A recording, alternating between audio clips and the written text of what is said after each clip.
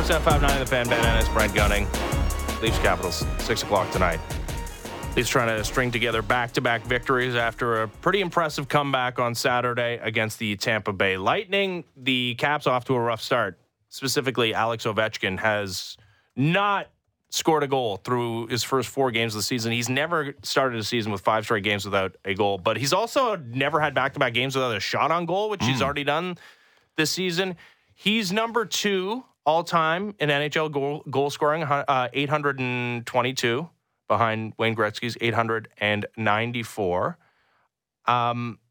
It is Austin Matthews and Connor McDavid, both tied for 214th. You realize they both have 305 goals? They're tied with 305 goals? I did not realize that. I'm always super aware of Matthews' career totals, and part of it's that he's just ended seasons on nice, not round numbers. He ended with 299 last year, so I knew the 300 was going to be the first one this year. He's had other weird seasons, if I'm remembering, where it was a nice kind of even number at the same time. So, yeah, it's what happens when you score goals in either 60 or 40, is you tend to have even numbers at the end of seasons. But, yeah, surprised. Yeah, he and McDavid with 305, and he's just slightly behind Ovechkin's goal-scoring pace, but this could be the season where he gets back to, or gets up to even with Ovechkin, because he went through a lockout during this point in his career, the same number of seasons that Matthews is into his career. And obviously, as people are well aware, Os Matthews has been the best goal scorer in the National Hockey League. Overall, since he stepped onto a National Hockey League ice surface, and it's not close 5-on-5. But you got the 2 of the greatest goal scorers going right now tonight in Ovechkin and Austin Matthews. How long does this have to go for Ovechkin before you start thinking maybe decline? Maybe that, hanging around to finally take over the all-time number 1 goal-scoring spot in NHL history, it might not happen. Oh, I think those are very different things. I could see Alex Ovechkin, so long as it's not a charity case, so long as he's a 20-goal man, I could see him hanging around as long as necessary to do it. And quite honestly, with the shot he has, and I know it hasn't shown itself yet this year, but, a lot of things go away overnight. Your ability to unleash like that doesn't completely evaporate overnight in one off season. So I'm not writing him off yet, but I don't know, if you told me he's had his last 40, 35 goal season, I don't think that's heresy to say that. Guys, slow down. So you're definitely seeing it. And the other thing with Ovechkin is that we have to keep this in mind with him, and all goal scorers are this way. We criticize all of them for it, but they're all this way. They're streaky. If he still has it in the tank, and he might not have the full 100% of it, but there is still a great goal scorer in there, I believe, he's going to have his, six goals in a week and a half, or his 4-goal week, or whatever it is, where he gets himself kind of back. That's how all these guys go. We've seen it with Matthews. He's streaky the same way. That's what goal scorers are. So I'm not completely pouring dirt on him, but yeah, if you told me the ceiling was 30 goals now, I believe that. Yeah, it's a Capitals team that, and this is part of it. Alex Ovechkin isn't scoring, neither are the Capitals. They've averaged barely over 1 5-on-5 goal per 60 minutes this season. They just have not scored. And Joseph Woll deserves to start in tonight's game after his incredible relief performance on Saturday for Ilya Samsonov, and they came back and won the hockey game. It would have been a nice get-right game for Ilya Samsonov, though, against his former team. You rightly pointed out that Samsonov against his former team, that's not necessarily what you want to hear. What you want to hear is Max Domi talking about how Joseph Woll is so calm and cool and collected that he reminds you of Carey Price. You don't want to hear about the guy saying, I'm nervous in a regular season game against... Didn't love that. No. I did the thing last year where I talked myself into it, saying, no, it's good. He's invested. And then he got shellacked in that one. So I'd be fine if we never saw Samsonov start against Caps again in his Leaf tenure. Yeah, which might end after this year, honestly. Entirely possible. Trending in that direction. All right. What are your biggest concerns with this Leafs team? It's a different conversation. Again, if the Leafs lose that game on Saturday, despite outplaying the Lightning for the 60-plus minutes, it's easy to talk about concerns, but they came all the way back, a couple of Matthew Knies goals, and I think we can, for one game at least, scratch off Max Domi on the list of high priority concerns. Where are the top level concerns for you for this Leafs team? I still think the number one top level concern has to be the blue line and just the total level that you're able to get from it. I do like the reshuffling of the deck chairs that Sheldon Keefe did. I think it looks better, but it's kind of like, me decorating my house. It's like, oh, am I going to move the milk crate over here? Guess what? It's still a milk crate in the corner. Doesn't look great. Okay, pal? That is some of the pieces. That's Mark Giordano, unfortunately, with him at the advanced age he's at. And look, he has played commendably this year, but there's not going to be a better version of him in January or February or March or April when the games really, really matter. Connor Timmins coming back isn't going to fix anything there. That is still far and away the number one concern, is just how your decor shakes out. Should it rue its head too much tonight? No, it shouldn't, because of everything you laid out about the Capitals there. But I think when you just look at this team, that is still far and away number one. Yeah, I don't know if that one's going away. Like, that's not one that can be solved. That's if I'm thinking of, a concern that is going to continue up until the trade deadline, and hopefully for the Leafs' sake, not beyond. It's that. That's not likely to get better. One of the things I think can get better, and I think, honestly, it probably starts in goal, is the penalty kill, which is, hey, special teams have been good for the Leafs. I think, despite the fact that, like, the overall numbers for the power play have looked at, it just eye test-wise, it looks dangerous.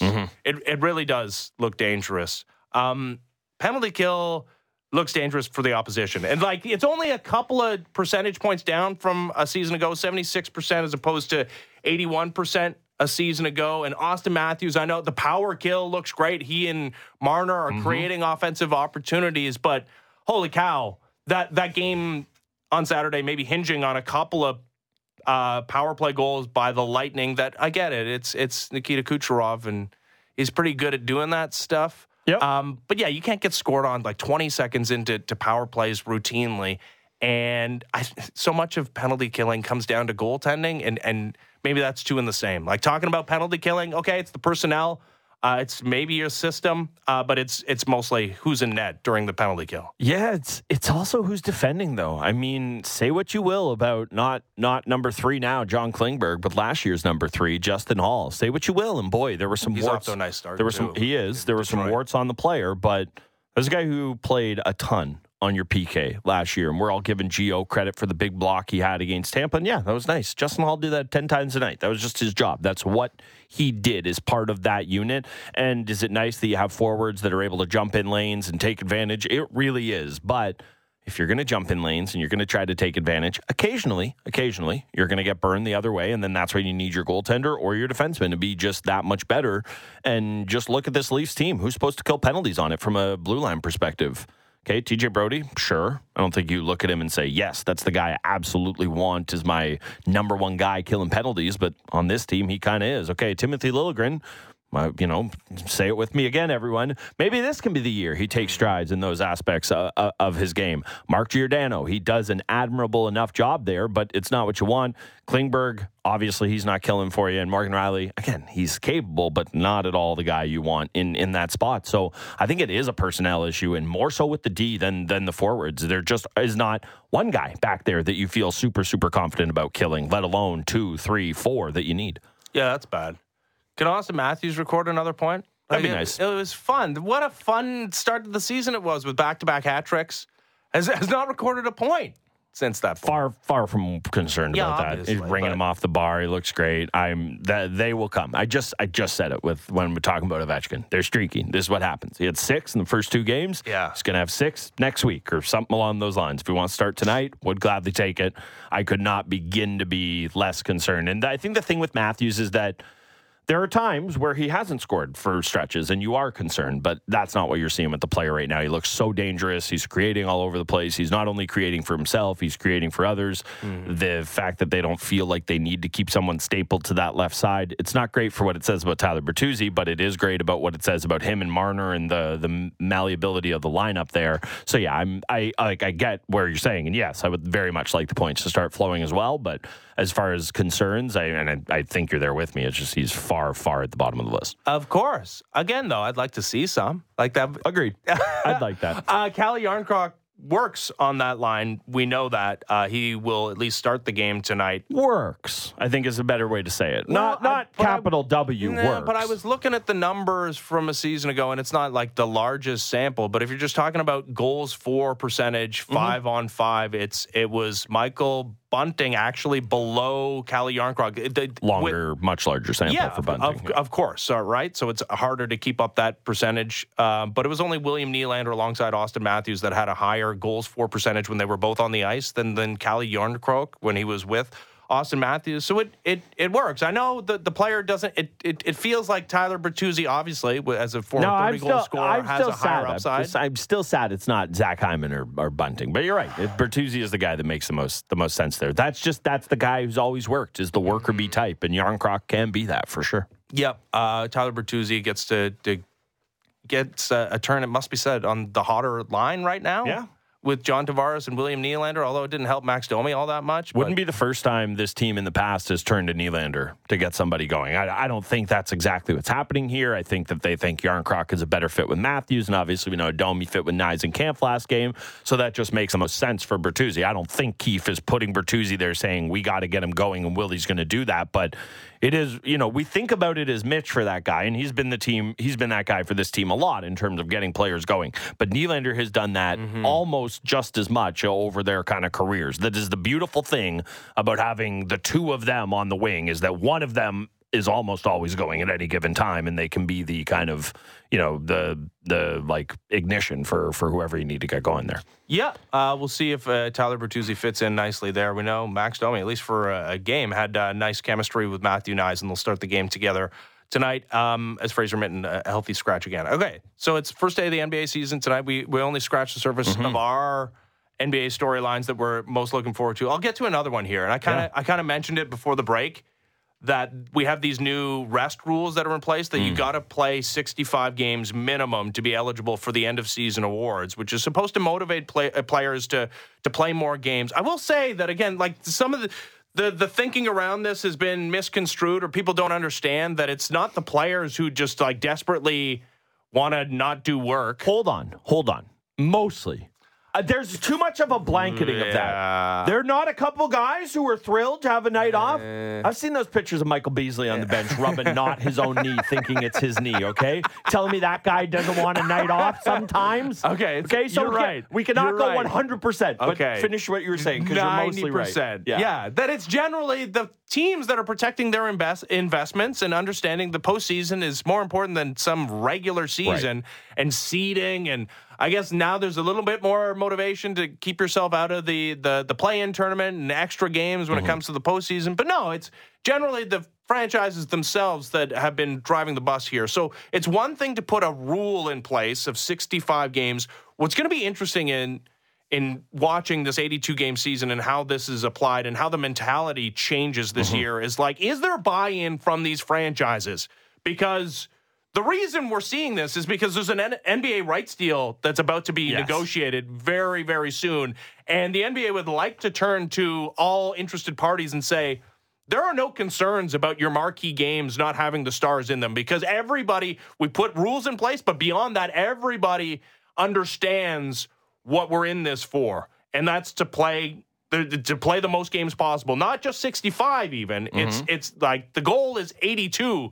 And boy, I don't know if we'll ever get there, because some of the stars are also injury laden, and like I don't think Kevin Durant's playing close to 82 games. You don't think, eh? I don't think Joel Embiid either. But yeah, it'll be really interesting to see whether it's just like everybody plays exactly 65 or like 66, or whether you get a more buy-in from both the players, but more specifically the teams, to play closer to 82 games. Yeah, that is going to be interesting to see the way it plays out. Of course, the other part of this as well is like the contract implications of a lot of these awards as well. Not ever, we talk about in other leagues of, this guy had an MVP season, he's going to get paid. In the NBA, these things are actual accelerators where your contract goes up 10, 15%, whatever it is. So that's the other interesting part of it as well. This is kind of part and parcel with that. And I'm all ready to do a bit of a zag on the rest of the world. I'm so curious about the reaction to the in-season tournament. Because I think everyone, rightfully so, has said, no one's going to care about this year. I agree. I don't think anyone's going to. But, I was looking back at some of the things I hold near and dear to my heart. Like, the Ryder Cup. They've been doing it since 1927. They've only been inviting guys from Spain and stuff since 1979. That wasn't in the grand scheme of things that long ago. And I hold that near and dear. I revere it, especially. It is going to happen, not in the blink of an eye, not in 5 years, not in 10 years, but maybe sooner than people think, that tournament will become a thing. It's not going to be that important. It will be, I think, kind of on par with our sporting interest in early March Madness games of, wow, this is fun. This is interesting. I'm very curious to see the reaction to the in-season tournament, not just from fans, but how teams or look at it. Is there going to be some team that looks at it like a soccer team says, yeah, we could win the FA Cup. Like, we're not going to win the treble, but can we actually have a trophy? I am so curious to see how that plays out within sport, because I laugh at it too. And everyone goes, oh, the FA Cup been around for 100 years. Yeah, it wasn't when it started. Right. And they probably laughed at it then. So I think we need more of this stuff. I'm very here for it. I don't know that it works in every sport, but that's one I'm really, really watching. Yeah, especially when it gets down to single elimination, like the round robin stuff and what pool you're in. And who cares? I mean, I need to see it play out to truly understand. Like, I can tell you what the rules are, but that does nothing to me. I need to actually see it play out. I want teams to have, like, how they empower their assistant coaches to coach Summer League. Mm-hmm. I would love the idea of a coach, like Coach Darko, empowering one of his assistants, going, all right, it's your tournament, bud. Yeah. And then it's like, does he have extra investment in it because it's his time to shine? I would love to see the way this plays out. I'm really, really curious. Yeah, and there is, I know, everybody makes so much money that, like, even $1 million seems like irrelevant. But there is a financial incentive for these teams to be winning. He'll ask Delano Banton if he wants $1 million. Right. So you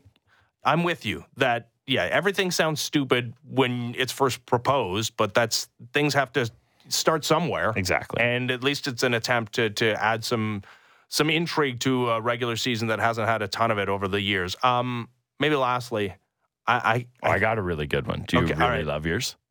I mean, okay, so I'll let you go as well. Okay. So not lastly. Victor Wembanyama is 7 foot. The same one. Okay. He's 7'5". And we talked about the Thomas Bryant highlight during the preseason. It's the funniest. It is the funniest on field. Like, here's the pizza. There's been other funnier sports moments. That is among the funniest, just actual sports highlights I can think of. Have you seen the way the Mavericks are preparing for Game 1 against the Spurs tomorrow? I have not seen this. Okay, no. They got an assistant coach with, like, what looks like two the pool noodles. Yeah. Yeah, like up in everybody's face, and you're like, oh, that's ridiculous. No, that's how tall Victor Wembanyama is, and you don't often see three-pointers blocked in a basketball. Yeah. It's like mind-blowing whenever it happens. I think we're going to see this on a routine basis from a guy, again, who is 7'5", can get his own shot off whenever he wants.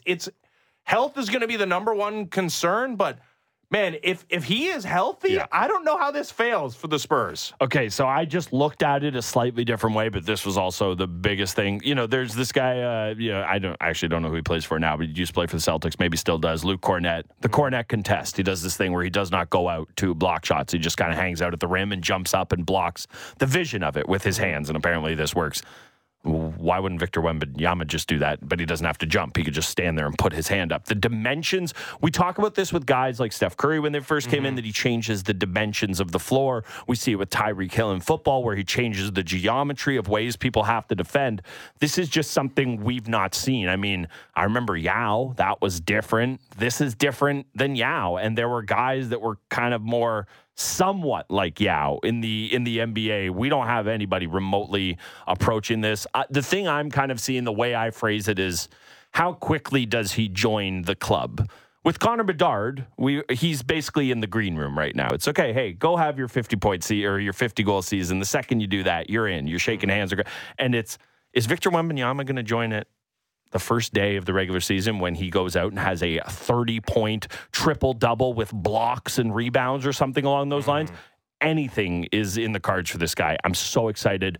I don't want to be this guy, but we have to enjoy it. Every second of it, we get it, because I'm sorry, there's just no way this isn't ending with catastrophic injury at some point in time. There's just no way that doesn't happen to a guy built like that. So enjoy it while it's here, because, it's like in all of pro sports, there is a a uniformity of athlete, right? Like Totally. to get someone that is so entirely different, like if it's like having a guy with a third arm, right? Like it's like, oh, what is he going to do with that arm?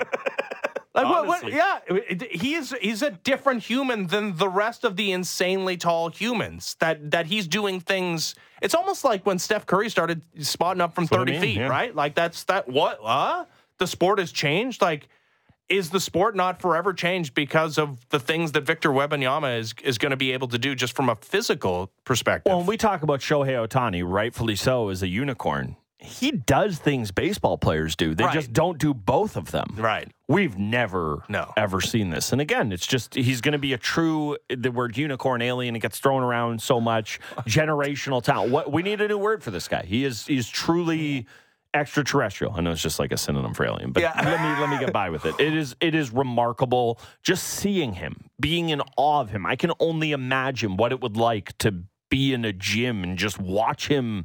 And that's the other part of it. He's so graceful. It doesn't make sense that he moves the way he does.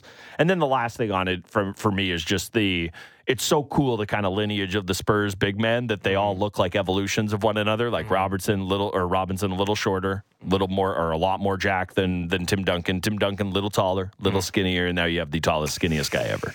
I mean, what's it going to look like when Giannis, one of the best defenders in the NBA, is guarding Victor Wembanyama on the perimeter, and he just like shoots over top of him because he's 6 inches taller than him? Like, see, I go the other way. I'm like, what's it going to look like when somebody with Giannis's muscle mass goes bowling into Victor Wembanyama? How's that going to go? Yeah, I'm so curious about it all. Yeah. Can't wait. But so far, so good as far as the health is concerned. All right, time now for Something to Chew On, brought to you by Great Canadian Meats. Speaking of Giannis, he has agreed to a 3-year, $186 million contract extension that will pay him an average of over, obviously, quick math, over $60 million per year, which, okay. That's a lot of money. Don't tell anyone and I get in the NHL. Yeah, and your dad is probably talking about how absurd that amount of money is. And it is an absurd... A lot of angry dads. Amount of money. But I love this tweet from Joe Pompliano on Twitter that you could argue that Giannis is worth more than $2 billion to the Bucks. Like the math is obvious. Bucks average attendance before Giannis, 2013, 13,487. Last season, 17,555. Annual revenue in 2013, $110 million for the Bucks. 2022, $352 million. The franchise valuation in 2013, 10 years ago, $312 million. Bucks now valued at $3.5 billion. So I know what you're saying, that all NBA franchises have gone up an exponential amount. Not as much as the Bucks. Between 2013 and 2022, the average NBA team, its valuation has gone up 462%.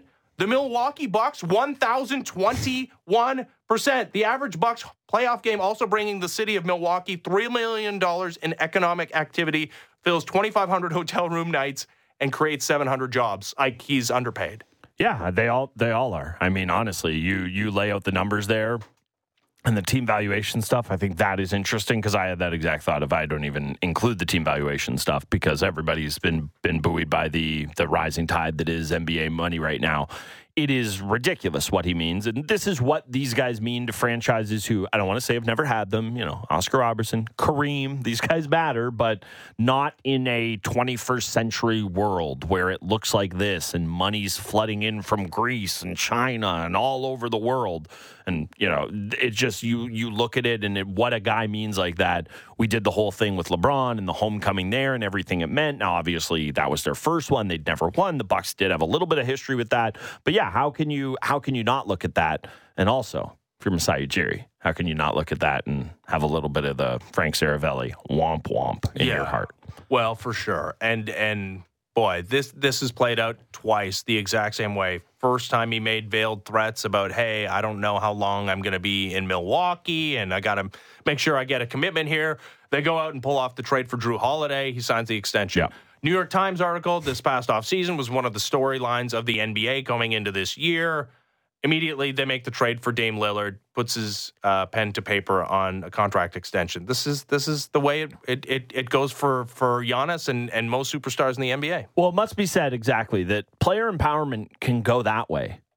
There's a lot of talk of, hey, player empowerment. What are you going to do? These players have their say about, and yeah, it's true. And they should, quite frankly. Of course, players should have a say in where they play and how they want their careers to play out. It can look like that of being loyal to a place and saying, get better, and the team actually fulfilling those promises, not once, but now twice to do it. So that I think it just must be noted when everybody says this. Now, obviously, Giannis is maybe a different, a different guy in terms of this, and that he had no regard to want to move around. I imagine Jokic is pretty similar. And, we have these conversations in lots of sports of different players value different things. But it must be noted that just because we live in a player empowerment world, and a lot of times it goes the James Harden route, doesn't have to. You actually can just stay with your team and force them to get better. That's right. Yeah, you can put the screws to them, and you cannot specifically say what move you want made, because generally the basketball executive are going to make the smart move. The Dame Lillard trade looks pretty good for the Milwaukee Bucks. And boy, it does feel like Giannis is going to spend his entire career in Milwaukee, which I wouldn't have wagered on 5 years ago. No. All right, when we come back, I don't know if I would have wagered on the Rangers being into the World Series after they lost game 162 to a Mariners team that had nothing to play for. I had to go on the road to a wild card series that they didn't intend on playing. But here they are on an incredible run, awaiting the winner of the National League Championship Series. We'll talk to Jon Morosi of MLB Network next as the Fan Morning Show continues. Ben Ennis, Brent Gunning, Sportsnet 590 The Fan. Dive deep into Toronto sports and the NFL. The JD Bunkus Podcast. Subscribe and download the show on Apple, Spotify, or wherever you get your podcasts.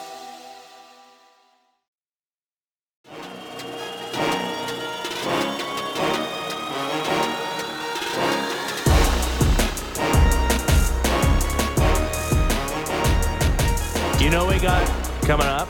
By the way, Fan Morning Show, Sportsnet 590 The Fan, Ben Ennis, Brent Gunning. Sports Equinox. Oh. You got all four major North American pro sports playing at the same time. This is going to take place during the World Series, which will involve the Texas Rangers against either the Philadelphia Phillies or the 84-win Arizona Diamondbacks, with a couple of notable former Blue Jays on their roster who forced a Game 7 with their win in Game 6 yesterday in Philadelphia. Let's talk to Jon Morosi of MLB Network. How's it going, John? Good morning. Ben and Brent, good morning from Philly. It is a holiday. Anytime you got a Game 7, it is an international holiday, I would say, and I cannot wait for this evening. Yeah, first ever Game 7 in Philly's franchise history, which is a little bit bizarre for a franchise that's as long and storied as that Phillies team is, but I get it. There didn't used to be a bunch of postseason games, but they're going to play in their first one tonight against the Diamondbacks. Okay, so let's I guess start with that Game 7 in that series. Considering that you're in Philadelphia, it just feels like one team, despite the fact that they are not the Braves, they didn't win the National League East. The Phillies were in the World Series a season ago. They have the way higher payroll. They're a win now team. Has all the pressure in the world on it going into this game. And the other team in the Diamondbacks, I mentioned it, 84 wins. They lost the last 4 games of the regular season. They're starting their tenure as a postseason team in the National League, has like no worries at all going into this game. It's hard for me to shake that, John.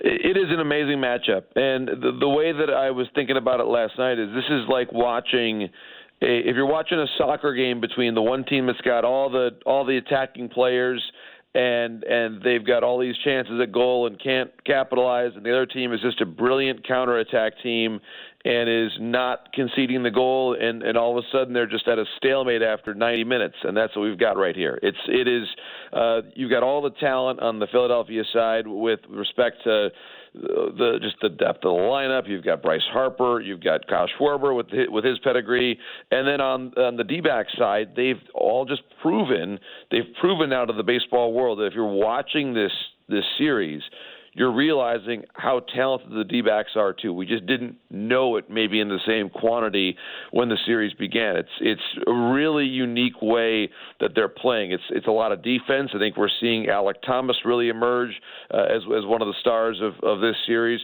Ketel Marte has shown why he once upon a time finished in the top 5 of an MVP. Tommy Pham was benched in Game 5. He comes back and it's a home run in Game 6 to put the D-backs ahead to stay.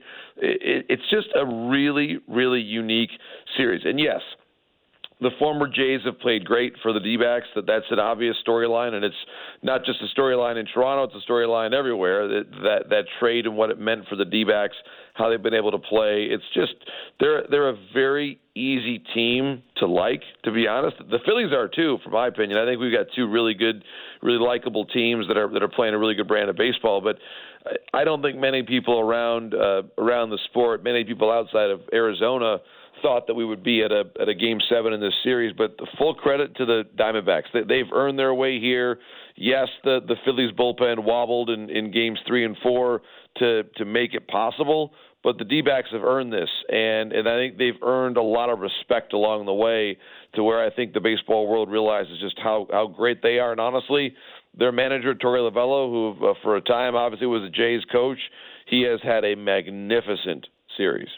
Yeah, I mean, you could see the respect that Lovullo gets throughout the game. I mean, I think it was at the beginning of that Dodgers series when Betts crashed his presser and said, this guy who raised me in Boston, I had to come say hello. So, yeah, like you see the respect he gets throughout the league. You know, obviously there's a ton of storylines from this postseason, and here in Toronto it's been so focused on Moreno, and rightfully so, but Gurriel has come through in such a big way. I mean, I don't know that we always think of baseball in this way, especially when it's guys in that more kind of mid-tier as opposed to the superstar level. But how much money has Lourdes Gurriel Jr. made himself? I mean, the book on him, whether it was fair or not, coming out of Toronto is, hey, guy who can have a hot month, and if you're a team that needs a little more fun in your life, he's probably great. But if you're a serious winning organization, maybe not the guy for you. And again, I'm not saying that was fair, but that was definitely the perception, at least here. How much do you think Gurriel's maybe changed his perception or cemented it in a different way with this postseason? Well, I believe this, and this is one of the storylines that I've come to know and just through covering the game and getting to know some personalities. He's got a really mellow way about him at this time of year. We had a nice talk before the game yesterday, and we were sort of smiling about how his brother, of course, had played and defeated the Phillies last year in the World Series, and I was asking him about if he had gotten any advice from Yuli, and he kind of smiled and said, I can't really say yes or no what advice he's given me, sort of laughing about it. Like he's not stressed. And this is where, guys, this is a really tense time of year, and when you are a loose and relaxed player and a loose and relaxed team, you are dangerous. And that's where I think in a lot of ways he typifies the way this team has played. He's a really strong defensive left fielder, as you know. The power has come along. And I think the point that I make in a global sense here is when you've grown up through the Cuban baseball system, first of all, you've played a lot of high-level international games. And when you are a teenage player and you're playing in a World Cup, U18 World Cup, whatever it might be, that is immense pressure. The expectation to win on the Cuban team is always so high. And so when you dealt with that kind of pressure as a 17-year-old, 16-year-old player, and then the inherent life pressure of leaving your homeland to start a new life somewhere else, and then you say, well, how much pressure do you feel in a Game 7? Well, not much, to be honest with you, because those two things I mentioned earlier, the heavy human weight of leaving your country to start a new and better life in North America, and then the other pressure that you faced when you were just a kid to try to win because your whole country expected you to win. All of a sudden, playing a baseball game right now is not very difficult. Mm-hmm. And I think that perspective, I think, is really important. And again, look at the stories of the players who have impacted in this playoff series. We just saw Game 7 between the Rangers and Astros. Adolis Garcia, Yordan Alvarez, both from Cuba. it is, to me, it is, and Randy Arozarena, one of the great stars of the postseason in the last several years.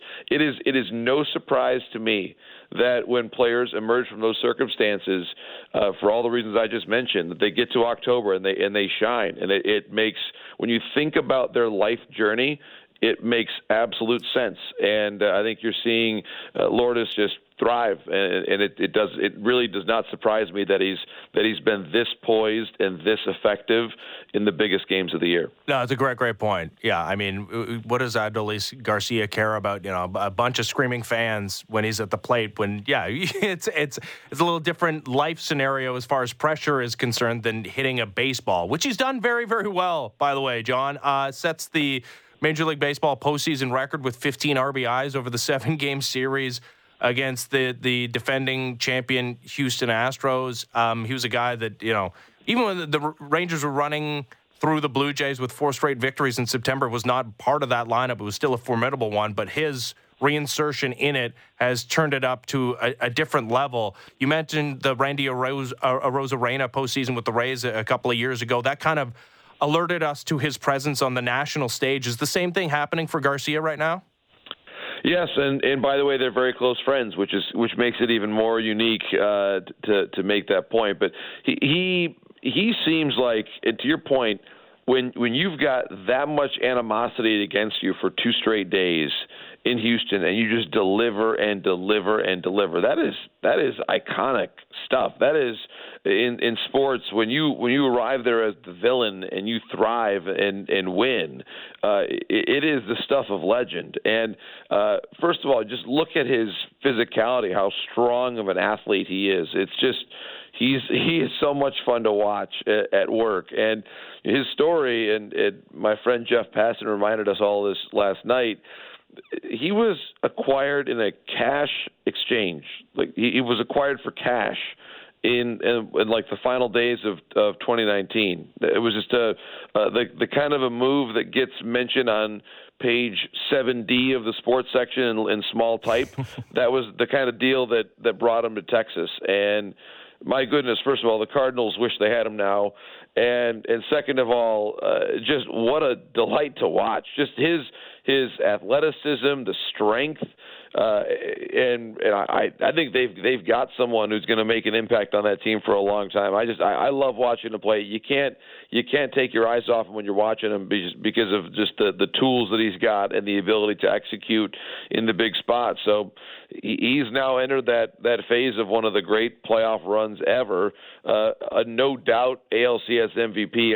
I love that on the Fox broadcast as I was watching it, Joe Davis was basically saying in the 7th, 8th, 9th inning, okay, he's going to be the MVP, which is usually typically pretty hard to say as the play-by-play person of a game, but it was just so obvious. It was so obvious that Joe was able to go there, which you don't often do, but I think in this circumstance it was both appropriate and very safe to say that was where this was going to wind up with Adolis Garcia on the dais as the ALCS MVP. Yeah, I mean, we were talking about how just forever revered he'll be now. I mean, I think back to, I made the point of Marco Estrada, who had I don't want to undersell it, but I also don't want to overstate it either. He had a few nice starts in the postseason for the Blue Jays. They were really, really strong, but it wasn't a 10-year track record or anything. You have one good postseason and, hey, one great series like that. It's amazing the way you could be a legend forever, and obviously it's possible he has at least one more in him. They certainly would like that. So a bunch of reports coming out about Dusty Baker regarding his retirement. I'm not sure if you have any more insight on that or if you can clarify, but the question I have about Baker and the Astros is should they need to find a new manager for next year? What does who they hire for that job tell us about what is valued in terms of managers? I mean, we've had so much conversation here regarding everything that happened with Schneider and who's really pulling the strings. Obviously, a pretty different scenario when it's a guy like Dusty Baker. Do you think we'll be able to learn much or anything about how kind of baseball and specifically winning teams view the manager's job in 2024, I guess, by the time they're making this decision for who the next Astros manager is, if Dusty Baker is indeed stepping down? Right. It's going to be a very interesting decision. Obviously, first and foremost, we'll wait to hear Dusty's final decision. It doesn't totally surprise me that this is where things went last night. Obviously, the report from The Athletic and the immediate aftermath of the game, and we'll wait to hear what Dusty's thoughts are here moving forward. But he was not under contract for next year. He had spent 4 years with them. He had won a World Series. He got to another one. He got to the ALCS every single year. If you're not realizing how great of a manager he is by now, then I'm not sure what anybody could say. He's going to be in the Hall of Fame as soon as he's eligible. There's no question about that. So it's going to be a huge loss, I think, for the Astros because of what he did and came in a situation when very few people were willing and ready to take that job. He did. I think that to answer your question, we'll see in a big way how Jim Crane wants to proceed. He's a very involved owner, as we know. But also, there's a pretty, as much as they were built on this analytical concept, going back to Jeff Luhnow and his tenure there, don't forget, Dana Brown is their GM, and Dana has a lot of old school scout in him. You know him. Of course, he worked for the Blue Jays for a long time. He was a college teammate of Craig Biggio at Seton Hall, going back decades. Jeff Bagwell has a big voice. Jeff Bagwell is an older school player, I would describe. So you've got there's a pretty healthy old school element to this team. Is a spot for John Gibbons where John might get a look. I mean, this is the kind of a team that if Gibby's going to manage again, it probably is this type of an organization at this type of a time.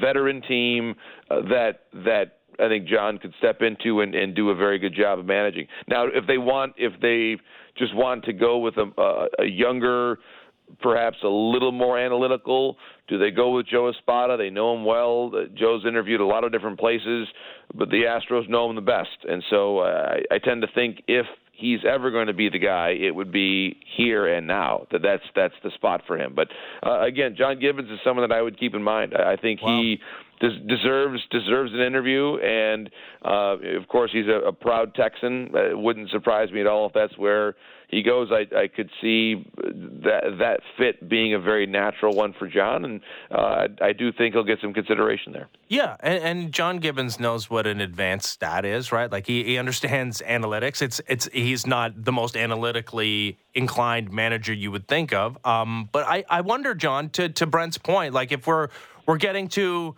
a moment of self-reflection for Major League Baseball, that like obviously numbers aren't going to go anywhere, and I wouldn't want them to go anywhere, and they're important, and yeah, knowledge is power. Okay, that's all well and good, but it is telling that the two oldest managers in Major League Baseball just met in the American League Championship Series, and it's hard not to point to Bruce Bochy and maybe some decisions that aren't as obvious as far as numbers are concerned during the postseason. Is that being a valued asset that kind of got forgotten about? The experience factor is there potential reimagining of the manager position, and all sports are a copycat league. The fact that a couple of older veteran managers that are not the young analytical, no offense to Kevin Cash type, but like Kevin Cash, it's older dudes that are having success here, maybe, signaling a change in mentality at that position. I think it's very possible. And one thing I would say is that the best managers that I see now are those that know how to blend both. And they speak both languages, the analytical language and the older school language. Because eventually, at the end of the day, the longer I cover this sport, the more I realize that this is about giving the right amount of actionable information to very, very talented players. This is already the top 1% of the 1%. These are people that are playing in the major leagues. They're all talented. Give them just a little bit of a nudge in one direction or another, a little bit of a kernel of information that will help them make a decision in the fraction of a second that it takes to decide if you're going to swing or not. And for the most part, that's a key part of the job. And then aside from that, it's setting the culture, it's providing a framework to support, it's making sure that there's accountability and a lot of those other elements. But the analytical part of it, I think I'll say this: I don't think analytics are overrated. I think that we overrate the importance of the manager speaking that as his or her first language, right? Yeah. Because if you want the information, there are people in the organization that can give you that information. They're there. That if you want to know all the numbers, believe me, you'll be able to find the numbers in 30 out of 30 teams. It's there. But if at the end of the day, ninth inning comes up, I'm not sure when the manager sends you up to pinch hit, if the word is going to be, hey, check out the RPM on the curveball or slider. I think it's more along the lines of, I trust you. You got this. I believe in you here.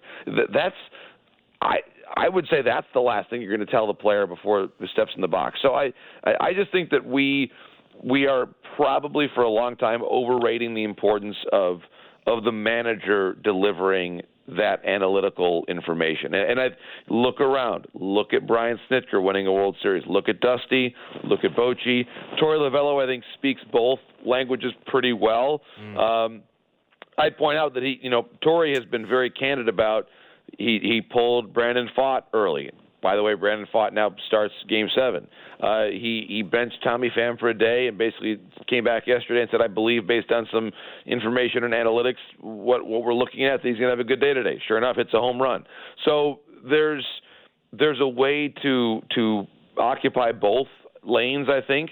And to me, increasingly, the organizations that are doing well have a leader who understands how to lead, often without numbers, but the numbers are available at some point in the process. That, I believe, is the secret sauce that leads to success right now in Major League Baseball. Yeah, because in the end, we're dealing with human beings playing a sport. John, always a pleasure. Enjoy Philadelphia tonight. Yeah, I can't wait, guys. Game 7, and the next time we talk, we'll get a bit more into the Wings' march to the postseason because looking pretty good. Ranking on the power play has been dynamic. I don't know. All right, settle down. Liking it. Yeah, the Mo Sider's good. Everything else, we'll see. All right, thanks, Morosi. Thanks so much, guys. I appreciate it. Thank you. So, there's John Morosi, MLB Network. Yeah, plus 15 goal differential, leading the National Hockey League. Surely it'll hold. No, surely it'll hold. Hey, listen, they're having a fun little time there in Detroit. Good for them. They deserve it. 10 Hockey points. Town, USA. 5-1. Bet they have a primetime slot tonight, let me tell you. You know what? I wouldn't doubt it. Yeah, of course. All right, time now for the Wake and Rake, presented by Sports Interaction, your homegrown sports book. Bet local. Maple Leafs, 6 o'clock is still prime time. Okay, it's not the primiest of prime time. I think it's the start of prime time. 6 o'clock, Maple Leafs against the Washington Capitals. And the Leafs, as is their wont, despite being on the road, but the Caps off to a horrible start, are the heavy favorites. Minus 175 on the money line. The Capitals plus 145. The total 6.5 with the over. You got to pay the juice on the over, minus 120. I like the under in this game. Like, Caps can't score. And I guess they're going to have their breakout eventually, but Joe Walls looked good, even in the loss he had against the Chicago. Like, he's looked good. He looked spectacular in relief on Saturday. Caps can't score. I like under 6.5, especially when you get that at even odds plus 100 as opposed to the juice minus 120 on the over. Yeah, I got to be honest, that I'd be staying away from the total there. I just look at the Leafs and the spread. Normally, I do not look at hockey games this way, but I just think the Leafs, they had their little clicking game on Saturday against Tampa there. They're right.